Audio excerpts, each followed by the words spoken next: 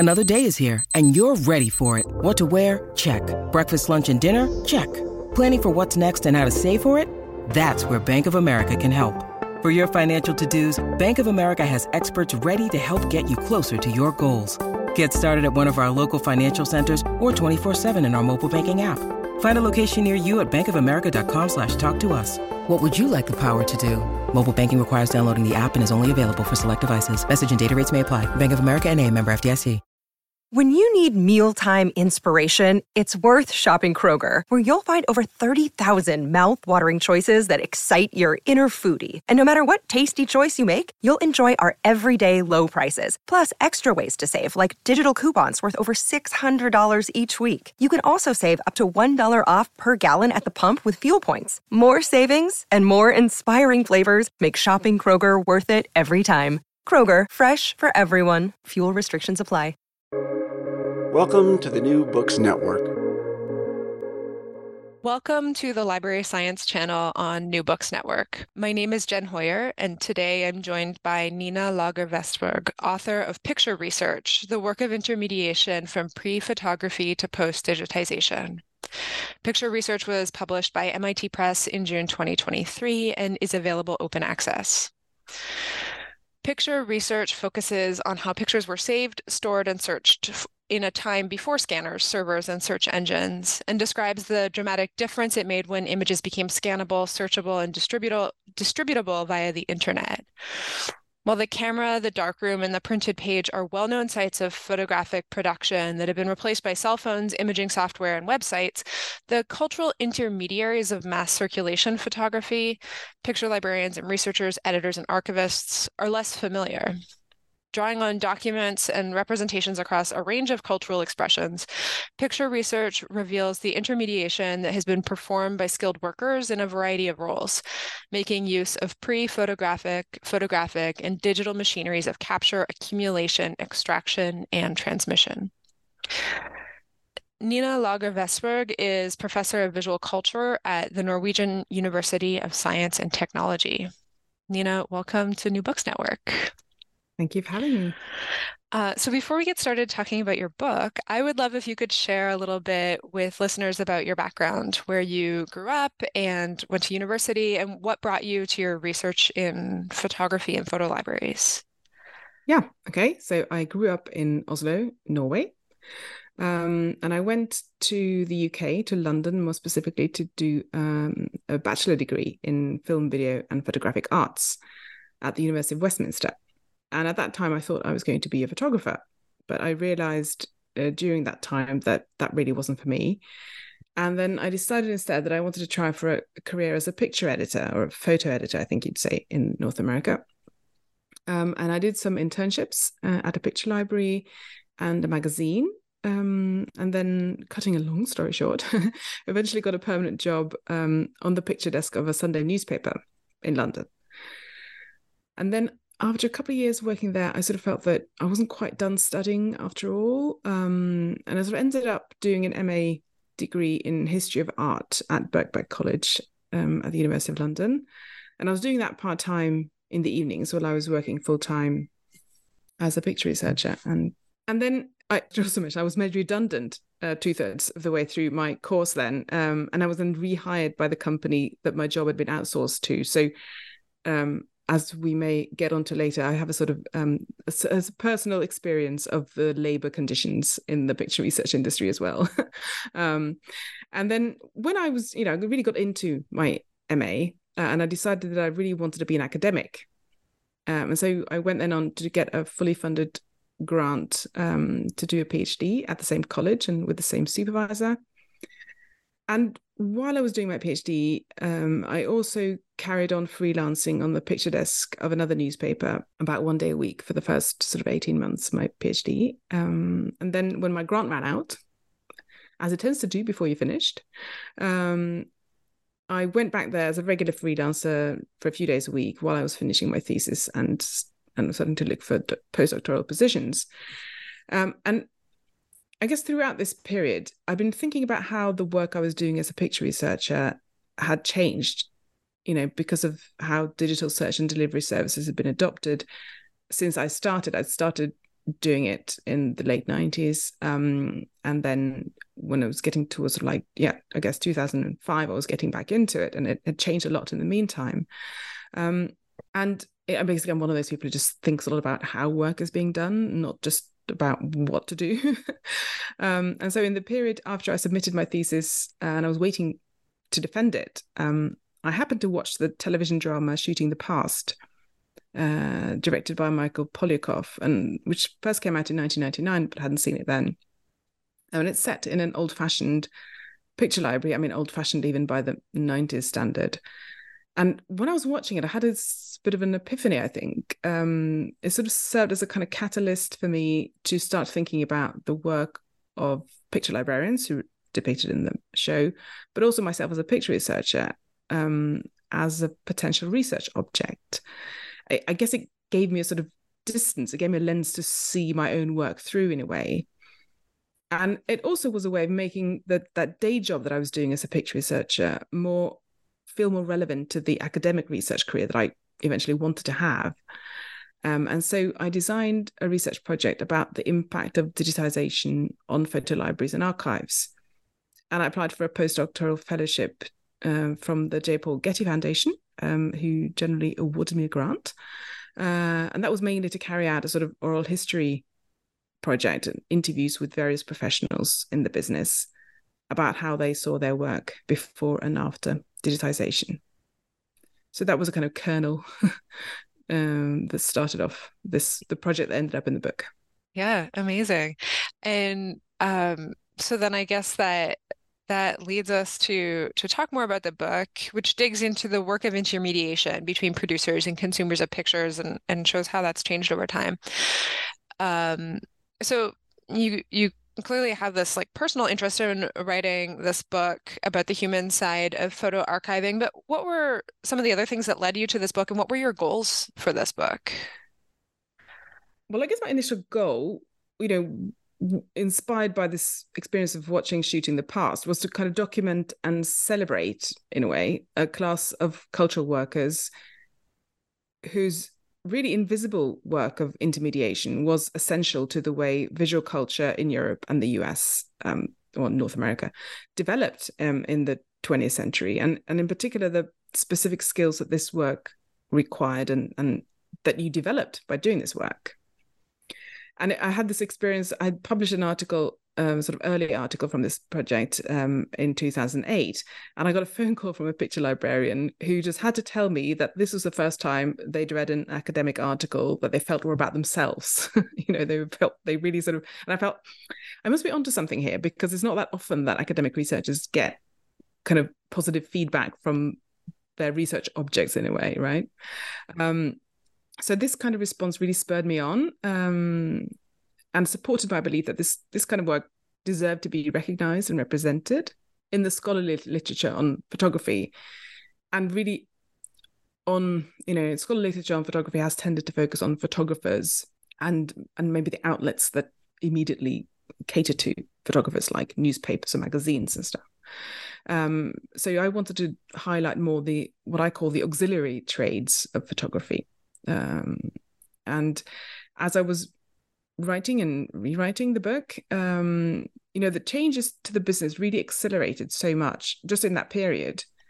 And that affected my goals in some ways, during the writing of it, because, well, for example, when I first started writing, I hadn't planned to take it as far back as the 1830s, before the invention of photography. But I realized, by the time I came to sort of finish up, when we were about 2 decades into the 21st century, that readers would really need to get that much background in order to get their heads around how the picture industry came to be in the first place. And before they could even understand what it had been and what it has now become, there needed to be this sort of much longer, deeper history, in a sense.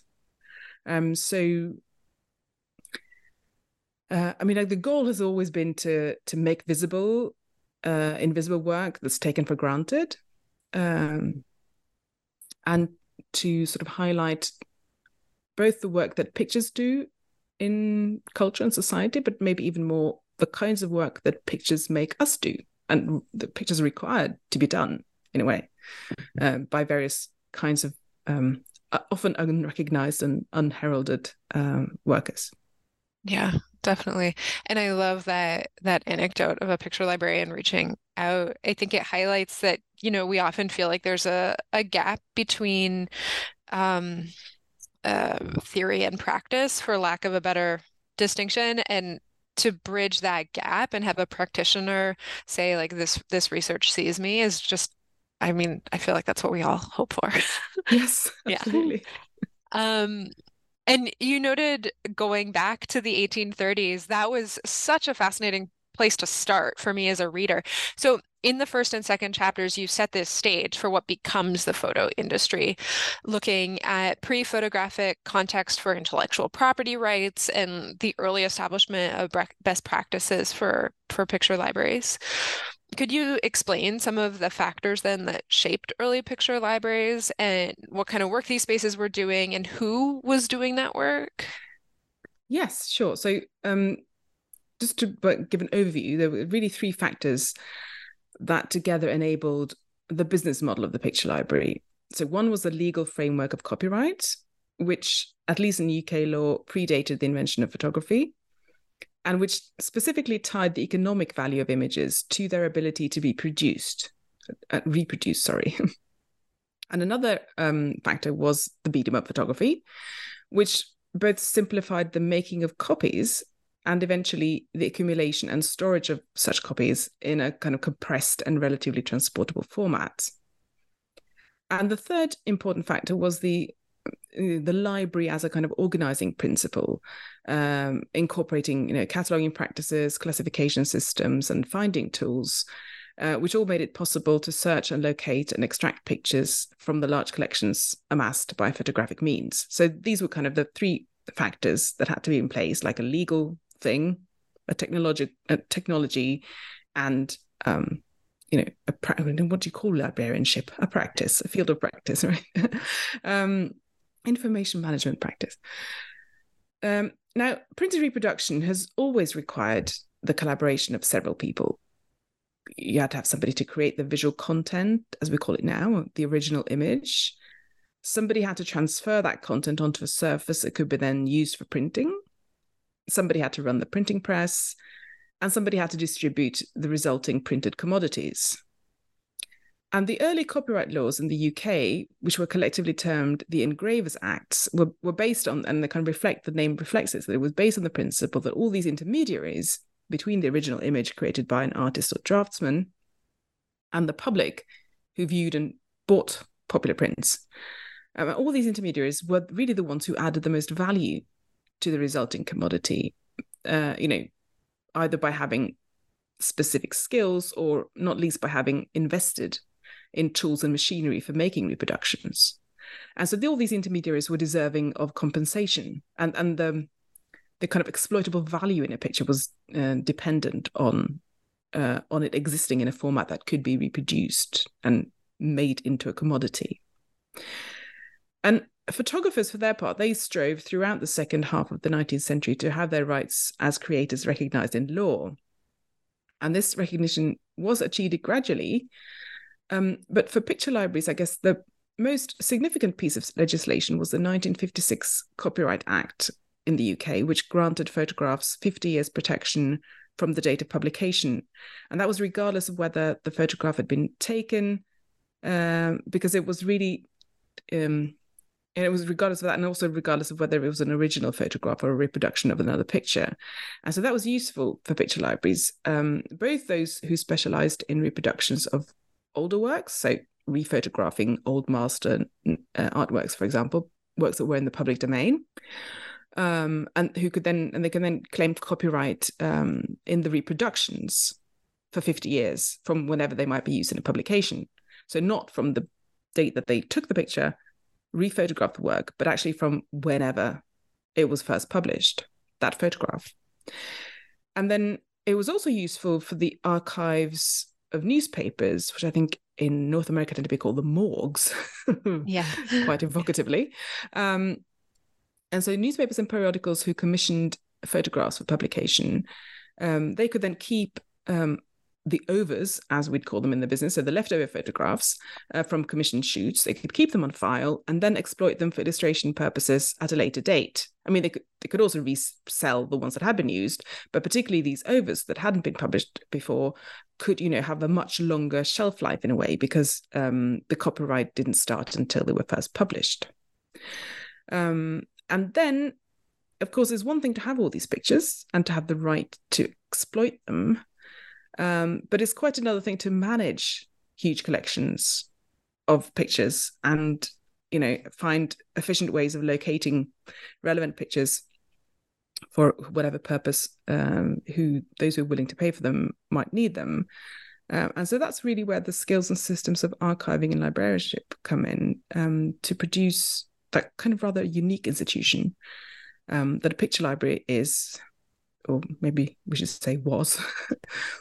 And so those institutions, were created to serve different kinds of clients, audiences, usually from publishing, advertising, and the press. So people who needed pictures to illustrate all kinds of concepts or events or objects and people, and who quite often couldn't or weren't able to, or didn't want to spend money on commissioning new photographs of them. And then they were often staffed by women, and particularly in sort of after the Second World War, picture librarianship was really one area where women could make a kind of quite good professional career in a sort of creative capacity. And I think that was maybe, I sort of go into that a bit in the book, that it was partly because it was seen to be a sort of clerical job. So, working in the archive or in the picture library was seen to be a sort of a filing job, sort of the sort of thing that women's work in that sort of sense. But in fact, even though it did involve a lot of filing, it was also quite creative, because you had to have a lot of general knowledge, and you learned a lot just from browsing the stacks and the files and looking at pictures and reading about them. And you had to know a lot of things to know where to start looking for something that might illustrate a concept, and things like that. So that's another kind of characteristics of picture libraries, particularly I think throughout the period when they were kind of big business, but particularly in the sort of early decades after the Second World War. Yeah, that expertise that is developed by some of the characters, I guess, that you describe who are working in these spaces. It's just astonishing, the knowledge contained in individuals of exactly what is where. And I think that's something in the information professions we always deal with, so much knowledge is in individuals, and that can't be replicated. It can be replicated in different ways, but they're different.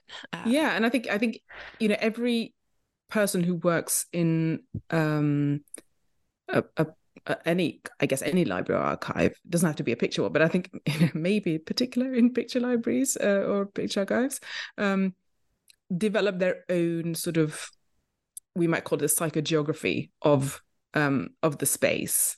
And again, coming back to this person who phoned me up to say they felt seen in my article, they said that I can be on the phone to somebody who's asking me for something, and I'll be just talking to them on the phone, and I'll start browsing in the files, and before I know it, I've got a picture that is what they want. And I'm not entirely sure how I did that. It was just they were talking to me and explaining, and I was kind of just drifting in the general direction where I felt there was a right picture. And it sounds completely sort of mad, but I think it is often how people start inhabiting those spaces. And he'll probably have he would have a colleague then who would navigate in a completely different way and have other kinds of, another kind of memory palace or whatever constructed to navigate the same library, same archive. Yeah, absolutely. That resonates a lot with my experience working in these spaces, and I think it speaks to the value that we see of, having picture collections. So then moving on to your third chapter, here you focus on research, and we see a lot about intermediation here. So how the staff of picture libraries attempted to dictate good research, which was fascinating to me, good research practice, and they position themselves as these expert intermediaries. And you dive into the Picture Researcher's Handbook, which was produced by the Mary Evans Picture Library.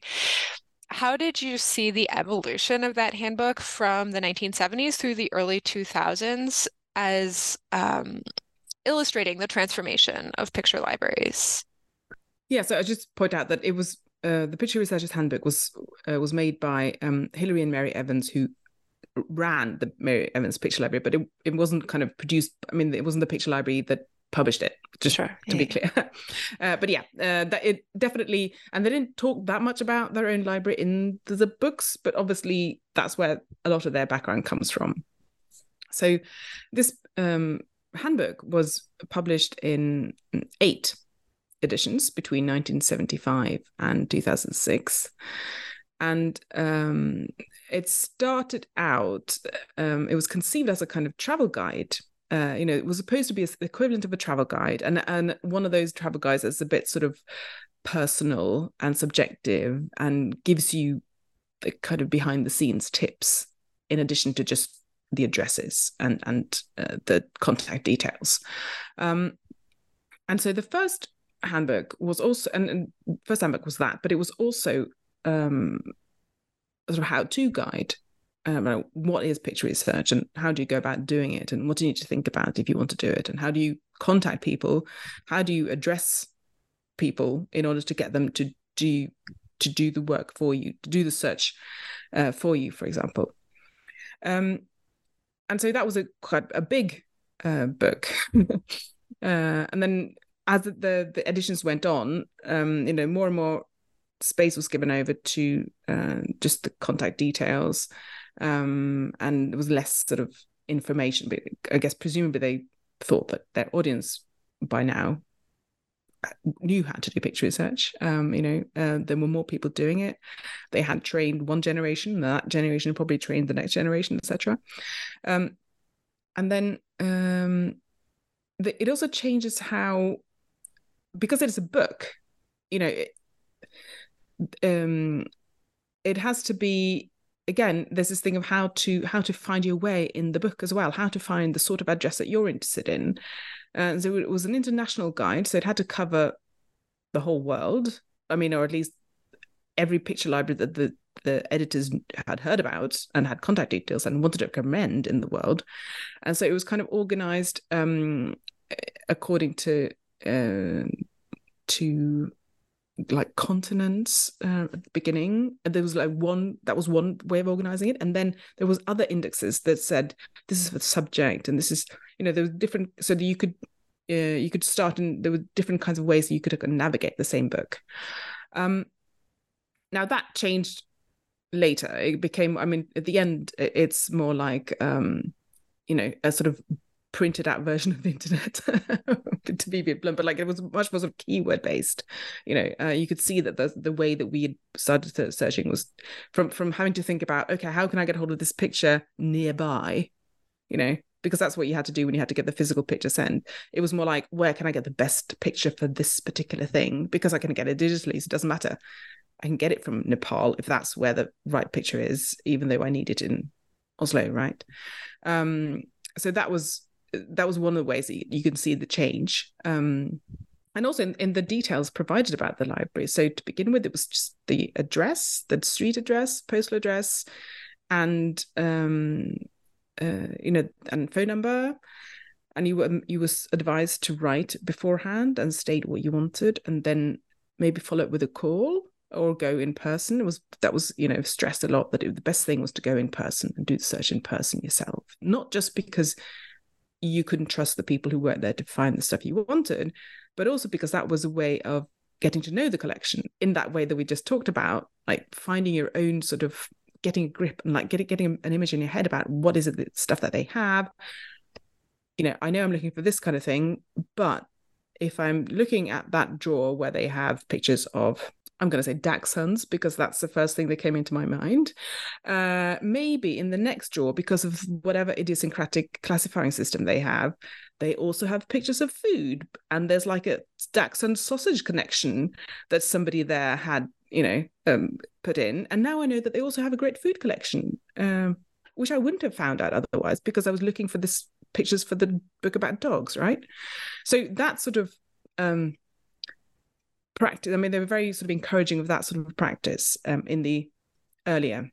I mean, no, actually, they were doing that throughout the time, but as the time wore on, it was more like, okay, we know you're doing it through a screen now, so we're not going to tell you too much about going straight to the libraries. But yeah, so the advice on how to approach libraries and how to conduct searches and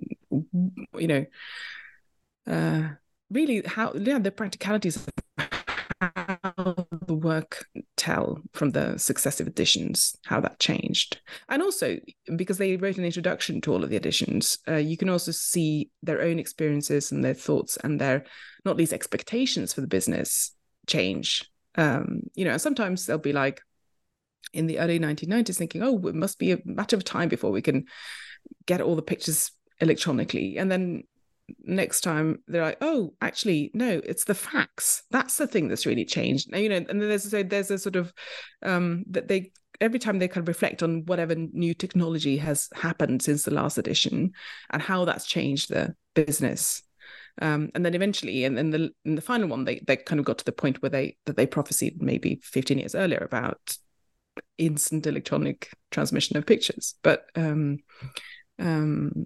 yeah, that's it is really interesting to see how like each edition has a sort of one new major technological event that's transformed the business since the last. Yeah, and that's what you mentioned about how some of their writing changed based on just what they knew about how people were doing research. I think is so interesting because it does highlight these issues of like changing user behavior in terms of how people rely on browsing physical collections or not. It was amazing to begin having access online to things, but it maybe put a damper on other behaviors that had other benefits, like you mentioned, finding unexpected connections in drawers that are side by side. Yeah, and also meeting people and talking to the people who worked there, talk to people who knew the collection, and one of the people I interviewed, said, oh, I miss the endless cups of tea. I miss kind of, and also the same person actually, I think, said in a different kind of context, well, I was thin in those days because I was running around all the time. So when I was younger and I was starting out, I was running out all over London. I was having to go places and then carry stuff all the time. And I was thin. And now I just sit at home in my computer, or I sit at a client's office and I don't go anywhere, and I sit there and kind of complain about the slow broadband access or something like that. That's what the work is now. Yeah, that's a really like vivid example of the change. So then as digitization hit the scene, what are the different ways that digital tools and possibilities were incorporated into these picture libraries, and how did this shift the intermediation work that picture libraries had traditionally performed? We've talked about that a little, but I'm thinking specifically of some of the ideas you dig into in chapters 5 and 6 regarding shifts in what labor is being performed and by whom. So I was wondering if you could describe for listeners what kind of changes were happening and also what source material you found this in as you were doing your research. Yeah, so one of the main things, I mean, this is something that happened really quite sort of overnight, between sort of 2000, 2001, was that two very big platforms, Corbis Images and Getty Images, they didn't take over the business, but they brought their online content to such a critical mass, and the search engine capabilities became, I wouldn't say great or good, but kind of they were at that level where people found that, oh, actually, I can do so much work just from my own desk now. Like it's much more efficient, and they do have a lot because these platforms acquired a lot of both niche picture libraries and large collections. There'd always been large general collections, but they kind of acquired a lot of all kinds of pictures. So suddenly you didn't have to do a sort of high street shopping trip going into every single specialist shop in order to get photographs for a project. You could just go into this one big superstore, online superstore, and find everything from your sort of artisanal bread to, cheap, I don't know, detergent or something, right? A picture equivalent of that. And that really meant that everybody else had to do something. So a lot of people have been sitting back thinking, oh, maybe not this internet thing is going to blow over, but more like we can't afford to invest in digitizing because it's really expensive. But a lot of them then had to do something. They had to get online and they had to provide some sort of search and delivery. And a lot of them were able to do that quite quickly because they did have really good metadata already, because they were libraries. So they had lots of information in text form. A lot of them had already computerized their catalogs, just like libraries did, in the 1970s.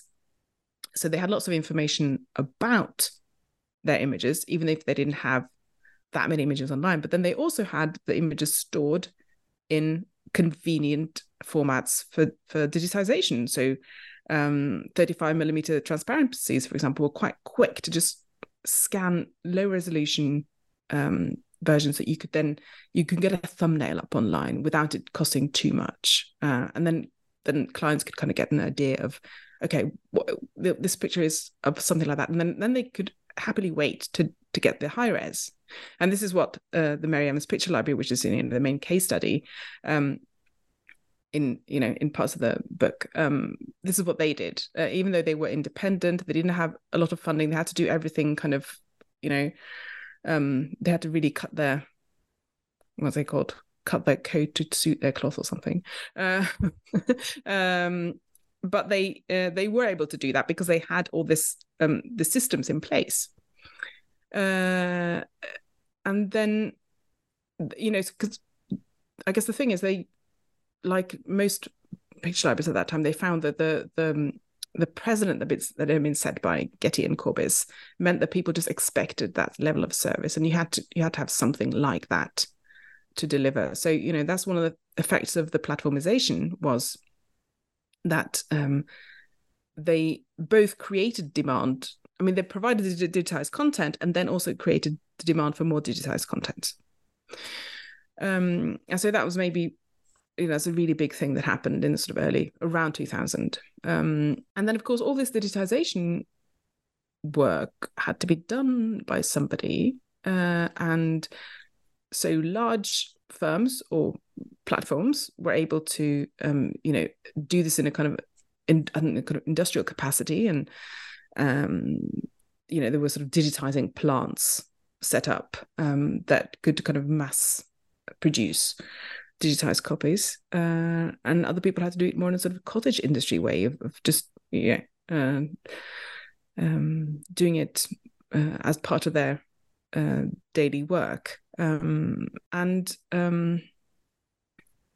that's really, that work's still going on, and so in the final chapter, I sort of contrast two approaches to this, and then one is from Getty, which in I think, when was it, 2011, they did a sort of sort of self-promotory kind of picture series of digitization and other kinds of picture library work going on in the Getty archive, where professionals are engaged in digitizing historical pictures and kind of both production and post-production, and doing it using all the modern bells and whistles of digitization. And then the other example there is the University Museum of my university, which has to rely on work to welfare people or volunteers to digitize, because they can't afford to pay people to do it. They have to, so they end up having sort of 3-week stints of people coming in and then just learning how to do it and then leaving again, and then they have to, so that's a completely different different kind of labor force and different kind of what's the word I want? Workflow. Yeah. Yeah. Yeah, that photo series from Getty that you describe and really analyzed was so fascinating to me because, as you said, it is fairly promotional, but also looking at it from just an informational angle of seeing who they choose, what tasks they choose to depict in the process, and how they depict those who is in the picture. Uh, I thought that like your use of that as source material was really instructive for how we can look at different kinds of things to learn how labor is changing and how intermediaries are changing. Yeah, and I think also, that there's a lot, just, and I think that it kind of correlates. I mean, in chapter 2, I also have this again. There's a promotional picture from a picture library in 1951 of showing off, the staff at work in the picture library, kind of filing and looking at paper prints, and it shows how the work has changed, but that is still skilled work going on, and it's maybe also a bit sort of obscure work, or sort of work that you wouldn't know about it unless you were told about it, unless you were doing it yourself. But with kind of 60 years in between, they still found it worth. I wish we do. Maybe we do it more now because they're so easy to do it. But I think on the whole, people document how they work too little. They should be doing it more. Definitely, yeah. And it's interesting to think of an organization doing that documentation as opposed to individuals documenting their own work, which maybe which happens I'm sure a little they do. more. Yeah. Or they probably didn't do that much in the 1950s because No. they, they probably did do some snaps at, office parties and stuff, but probably not that much. But yeah. But there's also, I mean, another kind of work, of course, that came in that some of the people I interview talk about is this work of tech support. That one of the people I interviewed said, well, when everything's digitized, you don't need picture librarians anymore. Because it'll be like the telephone exchange. You only need some people when something goes wrong. So you only need, some kind of tech support for when the download fails or whatever, right? But of course, that also, other people found that but they can't necessarily help me with what I need because they can help maybe the download pipe, as it were, but they may not be able to help me find a picture that I maybe know is in the archive, but I can't find it online. And those, I mean, I remember sort of this from my own experience, I guess in the early 2000s, when there was a sort of black hole in the holdings of particularly the sort of news agencies. They had some really old archival stuff that they digitized. And then, of course, they had everything that had been done since press photography was digitized, which happened in the course of the 90s, so a bit earlier than the rest of the stock photography business.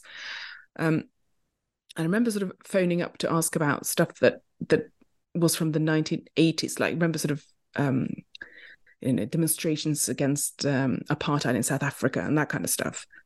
They didn't have it because they hadn't digitized it. It wasn't interesting enough and it wasn't old enough for them to digitize it, but it wasn't new enough to be digital. So it was like, no, we don't have that. And I was like, well, obviously you do, because you were a news agency in the 1980s. So you must have done this.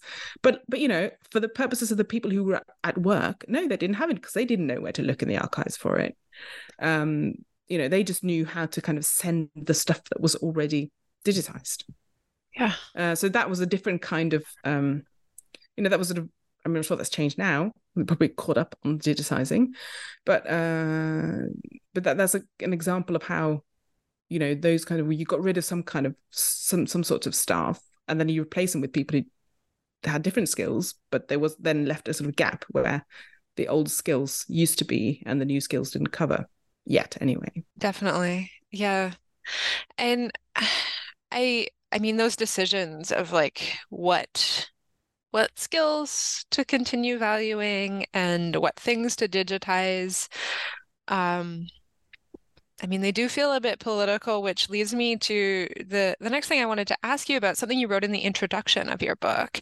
You noted that the digitization imperative appears both ahistorical and apolitical, when it is, of course, a phenomenon tied to a particular historical moment and a particular kind of politics. I found that statement very thought-provoking, and I was wondering if you could highlight for listeners the kind of politics that you see influencing the shift in picture libraries towards this digitization imperative. And I'm thinking about how we might watch for those similar political influences broadly in fields of digitization and collection management. Yes, and I think I probably had collection management more in mind when I wrote that than picture libraries, because for picture libraries, I guess it's political in the sense that it's economic, imperative. If you want to survive, you need to have stuff digitized. So that's you can possibly got a political economy aspect of it, but really I think the political aspect really comes in terms of collection management, museum collection and library collection management in particular, archives too. And I think, again, it's this thing that, what I talk about in the book when I sort of coined this term, post-digitization, which I call, this sort of expectation that everything is already digitized. And if it hasn't been, then there's a mistake, and it should be digitized immediately. A bit like me, moaning at this person in the early 2000s that they didn't have anything digitized from the 1980s. Well, it should be. Get on it, And that's that attitude is also held by politicians or people who make decisions that are political. Let's just say, and thinking in particular about the place that I live in Norway is is a country where there's a lot of kind of urban rural tension, or it's a country that is very much a sort of the idea of democratization is very much bound up in people living where they want to live and not having to go into a town to do what they want to do and that sort of stuff. So digitizing museum collections in order to enable people to sit wherever they like and have access to all the cultural heritage that they are paying for is very strong, right? So that's one example of how that digitization imperative works, that this is what the taxpayer should have because it's what they've been paying for. And I think, an example from academia would be something like Art Store, which was a sort of political, in a sense, response to the shift that was happening. That art historians teaching courses realized, well, we can't just be doing with these slides anymore. That's clearly going the way of all flesh.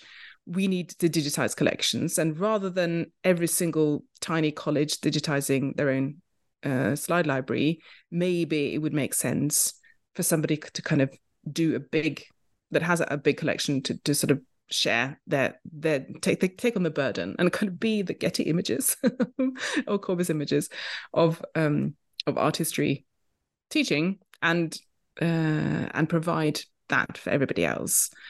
And then, of course, that generates pressure on others to either join that initiative and start using it, or to create their own alternatives, because it becomes, an industry standard or a general creates that expectation that then, like it or not, you have to live up to if you're going to keep going in that field, quite frankly. Mm-hmm.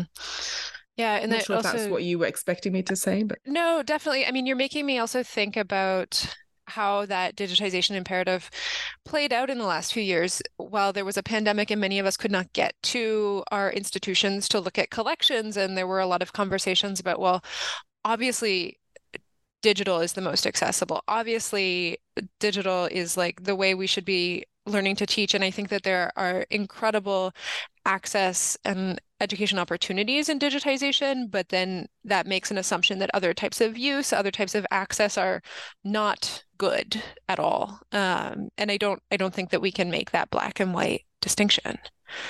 No, absolutely not. And, my project sort of originates in I guess at a moment, which we tend to talk about as the material turn in photography studies, which I think was a little bit spurred on by that early digitization imperative, when, you know, it was becoming accepted to just, you know, pictures were being digitized, photographs were being digitized, and that was fine. And we could just see them online now. And then a lot of people were saying, well, hang on, there's a lot of, you know, a printed photograph has a lot of qualities that don't come across on a screen, and that are that tell you something about that picture. And so that sort of, you know, a lot of people in photography studies in particular would say that, oh no, digital is not good. You know, that's not the thing we should be aiming for. That's a really bad surrogate. I think, you know, now it's probably more like we accept that it has lots of great uses, but maybe not those uses that we think, maybe not necessarily, you know, digitizing everything. I mean, one example is, you know, that we're now recording this using a platform that allows us to see each other as we're speaking. And I've seen a lot of libraries recently offer, or archives also offering people to have, instead of coming to the library, if they need to see like, you know, a volume of a book that's a rare book of some sort. Let's say I needed to look at something that was in a US library, and I hate traveling transatlantically. I'm really scared of flying. So it'd be great if I could, you know, if it was in your library, I could get you to set up a Zoom call and you could kind of flick through it for me, and you can tell me, and you can say, you know, I wouldn't be able to smell it, but I'd be able to see a lot, and you'd be able to tell me a lot, and I could ask you stuff while you were looking at it. And so that sort of, you know, that kind of use of digital technology is not maybe what the sort of digitization projects have in mind, and certainly not the digitization project managers have in mind, but that might be really, you know, a very helpful and you know, I would say on low tech or slightly quite low cost version of a way of using these digital technologies, you know, I guess in ways that we learned during the pandemic, because I think that's when it started. People realized, oh, we can do that. Yeah, that's helpful, rather than necessarily digitize this whole book. We can just, the few people, let's face it, who actually need to see it, you know, we can probably fit in a Zoom call with them. Definitely. We can be more like creative and critical about how we use digital technology.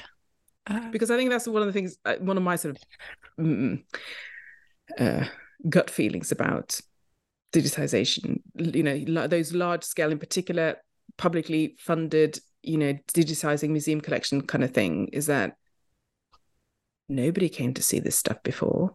Very few people still probably want to see it. So is it worth it, you know, unless it can be done very much like on a sort of rote basis, that it's easier to do the whole batch rather than choose the few things to digitize, then really what is the point? You know, wouldn't it be better to do something like, yeah, offer remote access, but kind of to the ones who actually want it? But then, you know, then you might say that, well, you wouldn't come across it if it wasn't browsable online. So there's, you know, yeah, this is going to be, and, you know, I'll probably be engaged in these kinds of discussions until I retire, at least. Yeah, well, enough to keep you busy. And I've taken a lot of your time, but before we wrap up, I would actually love to hear what you're working on next. And if you have new projects that grow directly out of this book, or other new things that you're working on. Yes, I do have a new project that does in many ways grow out of this book, in the sense that it's still about intermediaries, and it's sort of, I guess it was probably spurred on by that first chapter, which is about the engravers. So I'm now looking at at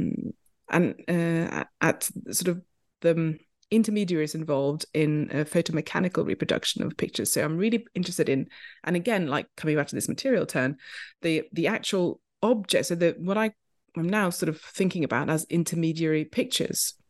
So the sort of the stereotype, and what we call in Norwegian the cliche.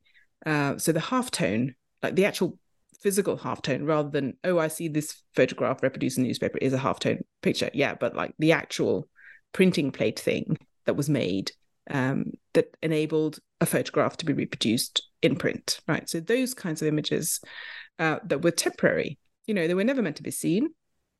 They had a use. And the reason we have dead metaphors like cliches and stereotypes now is because those objects there was a cost in producing them, and that's why people kept them and then used them up. And in fact, the word stock image comes from the same thing. It comes from the stock, the bit of board that those pictures were mounted on, the metal plates were mounted on, and they were then worn out, and that's sort of a material history of the cliche is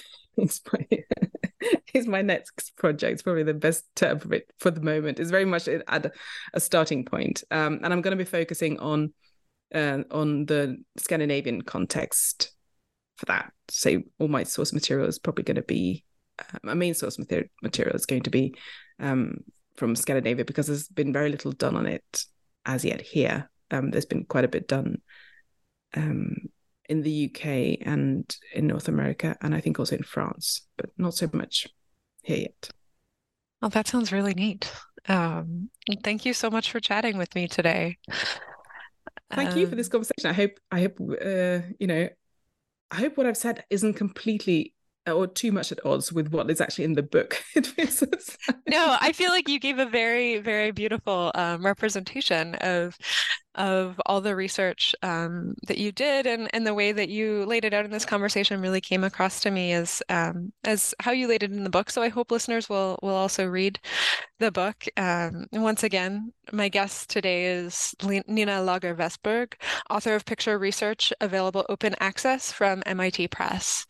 And my name is Jen Hoyer, and you're listening to the Library Science channel of New Books Network.